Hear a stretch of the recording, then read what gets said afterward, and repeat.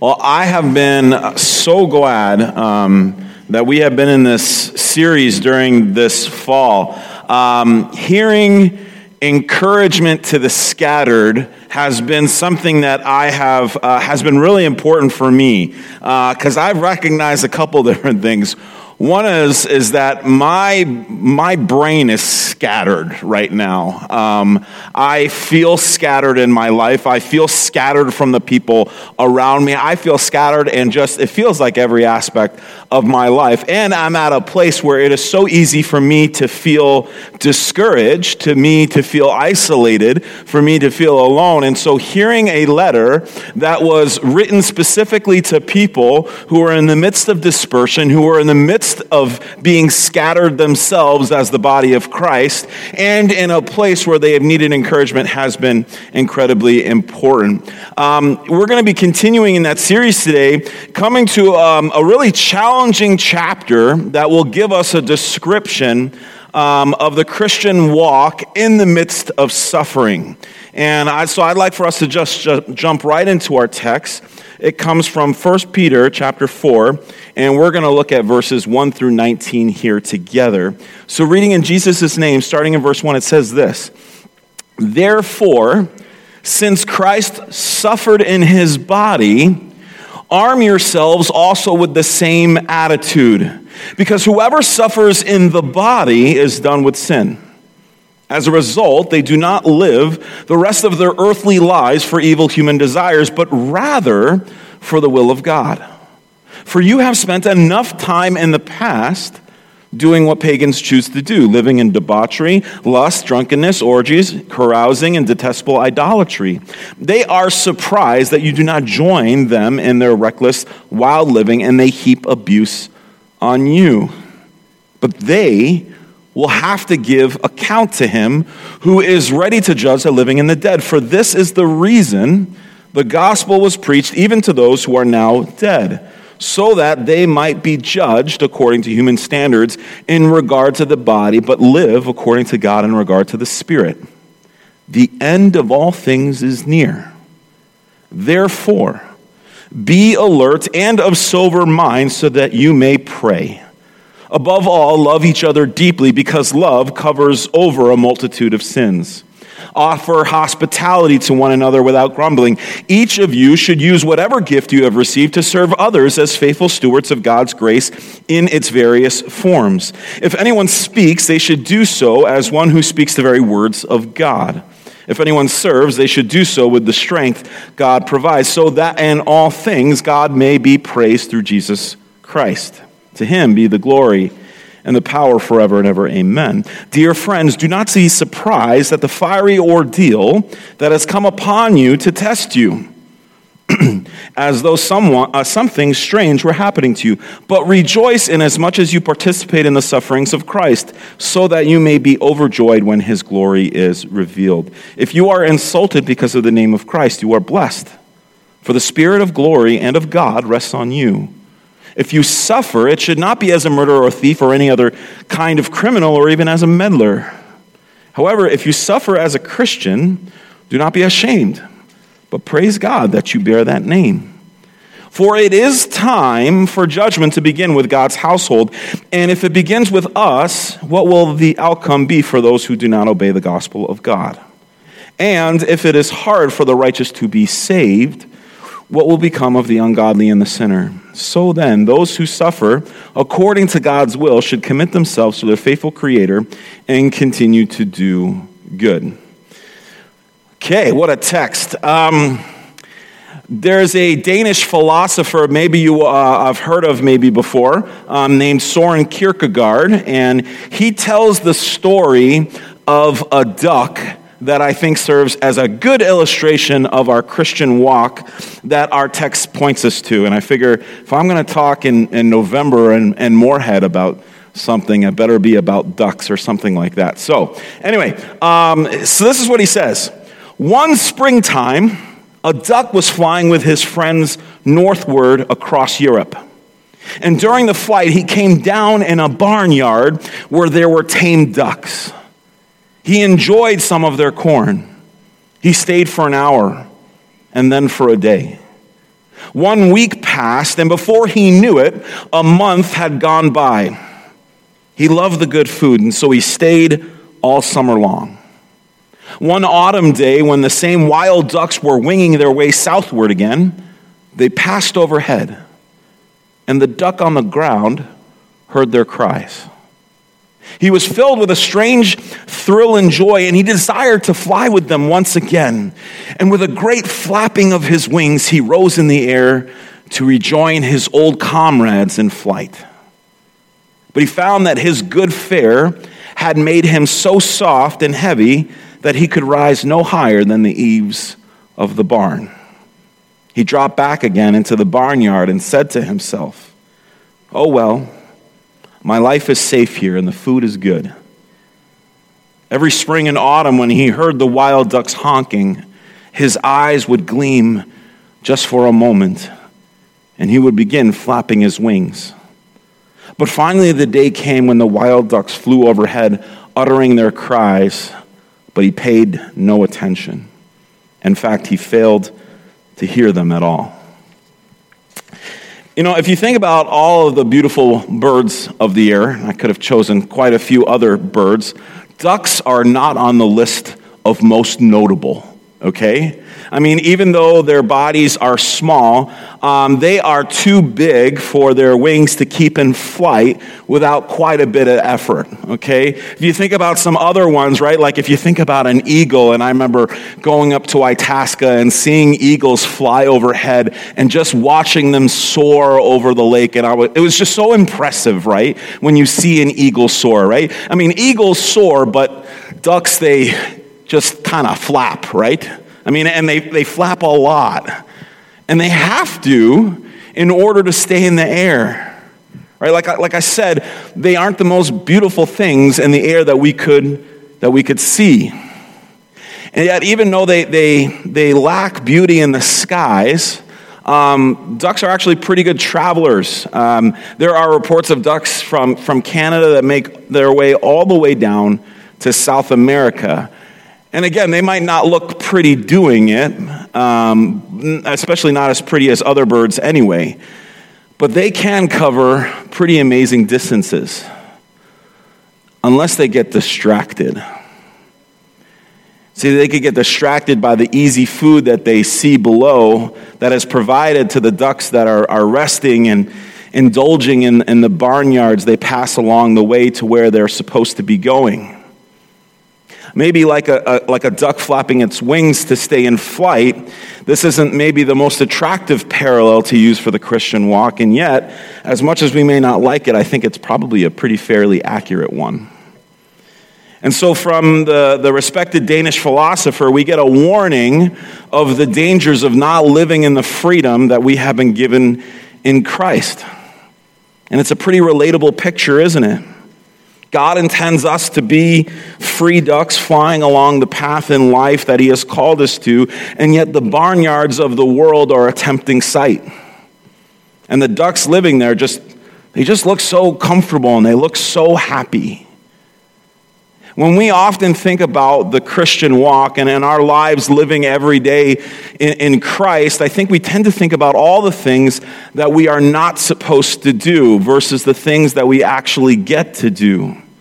Or if we are talking about what we have been told is against God's law or plan, we don't often even think about the why behind it. We just think about it being something that we don't get to do.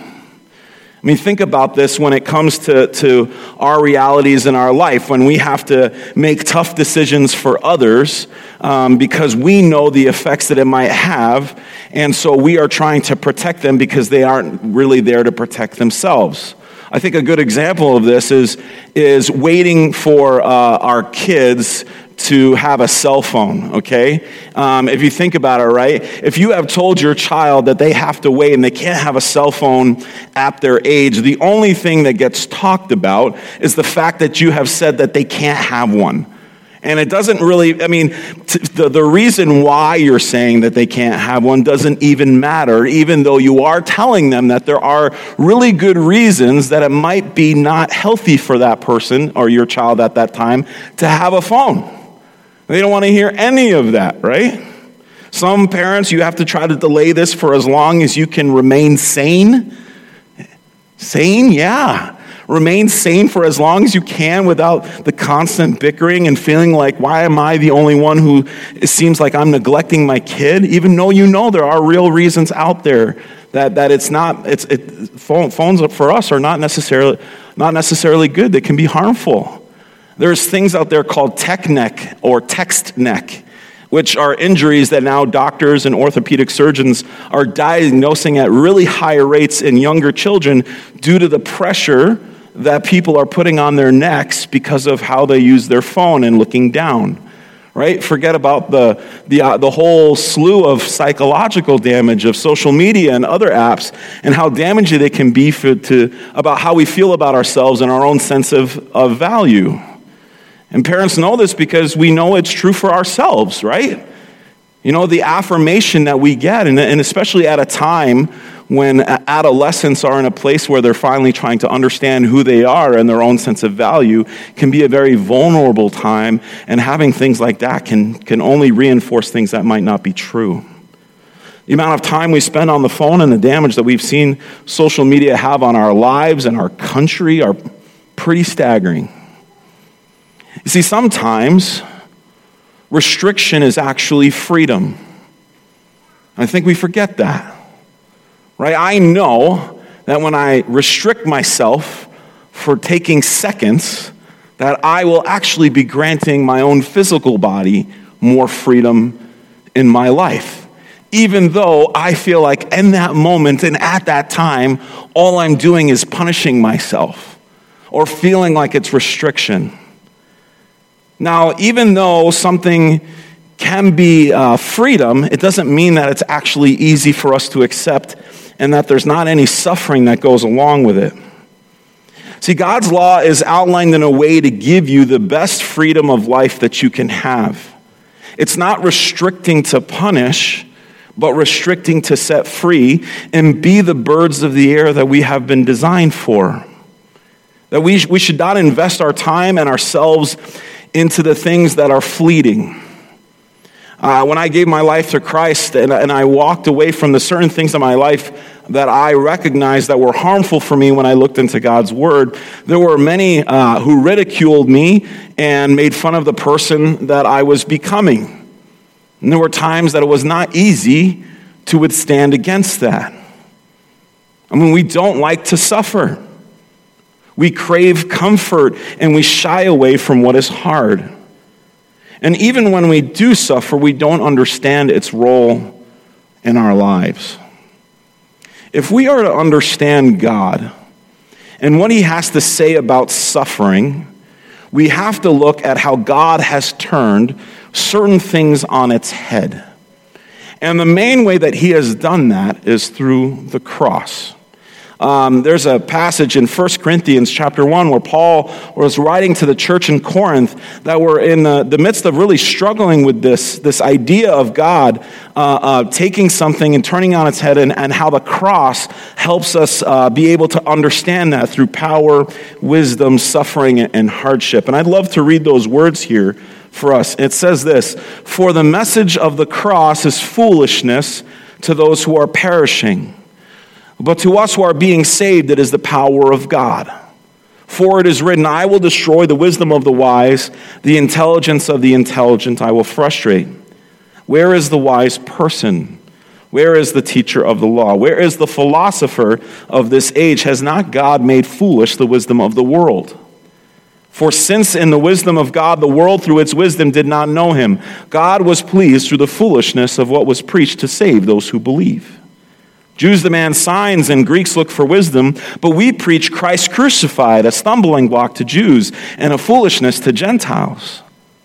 But to those whom God has called, both Jews and Greeks, Christ the power of God and the wisdom of God. For the foolishness of God is wiser than human wisdom, and the weakness of God is stronger than human strength. Brothers and sisters, think of what you were when you were called.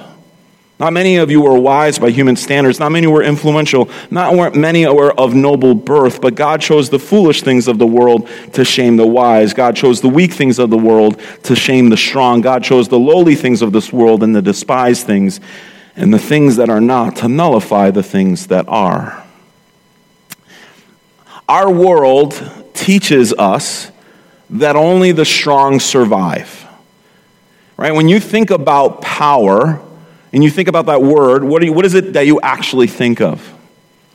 Now, when I think about power, I think about strength. I think about somebody who's conquering. I think about somebody who is just getting things done. But when I think like that, and I put that in my perspective of my own life, when I do that, what I'm doing is I'm putting God's power into my own understanding, and I start to filter that through my own eyes. Martin Luther once said that when we do things like this with power, we sort of create our own identity for God. And if we want to understand what God's power really looks like, then we need to look at the cross. See, God created a world that was perfect, yet sin and death was the thing that corrupted that perfection.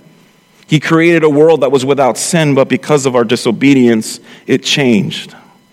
Now, how is God going to deal with that? I mean, how is he going to use his power to put an end to sin and death? Well, the answer is through the cross, through a place of utter weakness. It would be easy for us to think he'd conquer sin and death, right, by some cosmic showdown or fireworks show in the sky. I mean, that would prove, right, God's power. That's how he would have done with it. But instead, his power is shown in its greatest form on a rugged cross. See, God takes what we think and he flips it on its head. Now, when we think about wisdom, right, we tend to think in the same way, right? Someone who is wise is someone who knows what to do and how to go about doing it. Being wise is knowing what is best and what is the best way to avoid trials and turbulent waters in our world.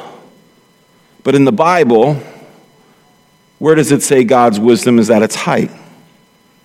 Again, it's at the cross, at the height of pain and suffering, like we read in 1 Corinthians. See, what we see Jesus doing on the cross is dying for the unlovely, loving the unlovely, dying for people that are not yet lovely, and being the substitute for them. That because of our sin, we don't deserve to be loved, and according to the wisdom of the world, dying for them is something that would be absolutely ridiculous. It doesn't make any sense. In our world, it tells us we try to climb up. In our world, we climb up socially, we don't climb down. We don't hang out with the marginalized, we try to get in with the in crowd. But Jesus, again, he flips our expectations on its head, and he shows that his wisdom is through the foolishness of the cross. Achieving things through being powerful or being wise or being popular is called having a theology of glory. It is about achieving what we have through earning it, and that is what makes sense to our world. So what does this look like? Well, think about a father who wants to provide a good life for his wife and his kids, and he has to climb up the corporate ladder in order to do that, but in the meantime, he's sacrificing playing down on the floor with his kids. See, he's making what the world would call a wise choice, but in 30 years, that dad is going to have to look back, and he might wish that he could go back in time and switch what he did. See, when we think about it that way, then the theology that comes through looking towards the cross makes a lot more sense. The cross is more than just an atonement for sins. It is a revelation of how Jesus deals with the people he loves. That through his suffering, we see how he shows his love towards his people. This was the triumph over evil. And despite what we might expect, Jesus' triumph of good over evil was not that evil didn't exist anymore. The triumph of good over evil was that now evil is used by God to bring good. We read that earlier in our passage when we're looking at Romans 8. He takes all things and he uses them according to his purpose. But many look through their lives through a theology of glory.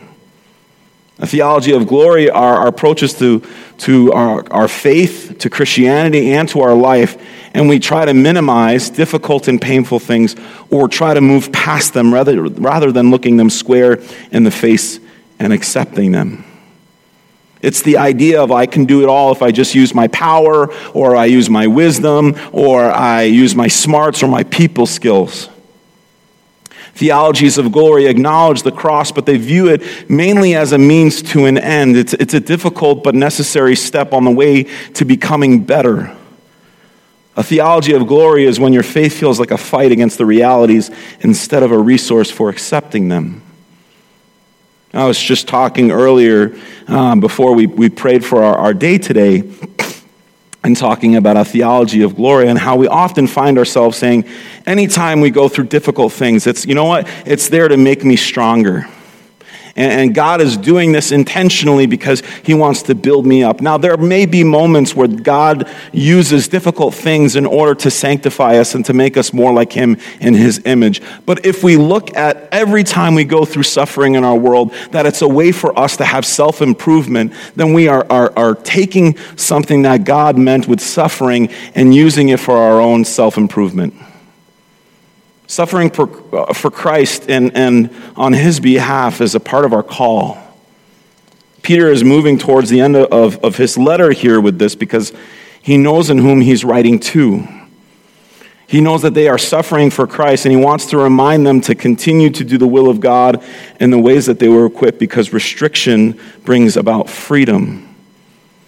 And ultimately, the reality, as verse 7 says, the end is near. Now, reading that verse, the end is near, seems a little, doom and gloom. If you know me, I'm more of the bubbly, fun Chris Farley type of guy and less about the doom and gloom kind of guy. I haven't built a bunker in my backyard yet, waiting for the fall of America. And so when I say the end is near, I'm not saying that to scare us, but instead to remind us. Because just like the duck, we can forget until we see the birds above us, and we're reminded that life isn't forever. And we have been given a freedom that we are called to live in. I had a friend from this church this week remind me of these words that I needed to hear. He said this to me in an email where he talked about praying for me in the next call God has placed on my heart. And he said, I also know we are getting towards the end of the church age. The olive tree is leafing out and time is short. We all need to do what we can to gather more into the fold. I was thankful for those words this week reminding me of the urgency to be on mission of my life. I think there's one thing, I remember being in New York City during 9/11 when our world was rocked, and thinking about it was a time where I saw many people start to ask the really important questions in life. And I have seen this year being another time where that's actually taking place. And that's God taking something that is just the reality of the brokenness of our world with things like COVID, and him actually being a way for him to remind his people and all of us about the need that we have for Christ. And we need the need for us to have him in our life, for us to confess our sins and come before him, and for him to be able to cleanse us from our sin, and we can claim victory in the cross. I want us to go and serve God on the mission that he has put us on, knowing that we have that victory in the cross, which the world finds foolish. But as our text says, but to those who are being saved, it is the power of God. Amen? Amen. Let's pray. Father, I thank you for, Lord, our message here this morning. Lord, there are times where we come upon chapters in Scripture and places within God's Word, your Word, Lord, where we find it difficult to accept. And Lord, I think in these moments when we hear about what does it mean to suffer on your behalf, Lord, I pray, Lord, that we see the bigger picture of suffering as we see it through the cross. Lord, that first and foremost, before we think about what does it mean to suffer for you, we have to first understand the role of suffering in our life. Father, I pray that you help reorient us this morning and put us back on that right track of understanding as we look at that we have a suffering Savior. Lord, that there is no other religion in the world that would ever take their God, the person that they worship, and find that person suffers on their behalf. It's absolutely amazing to think that we have an incarnational God who stepped into this world of sin and death to redeem his people because of his great love. Father, I thank you that we can even look at our own lives through that lens, so that we can see you even through the midst of all the things, so that we can be comforted by the fact that even when we do have trouble, that we can take heart because you have overcome the world. Father, I pray that it puts an urgency in our life and in the midst of Lord, just attaching ourselves to you and your word. And for those who don't know your name, Lord, I pray, Lord, that you use us as your people, as your sent church, to tell them of the good news of the gospel. We pray this in your name. Amen.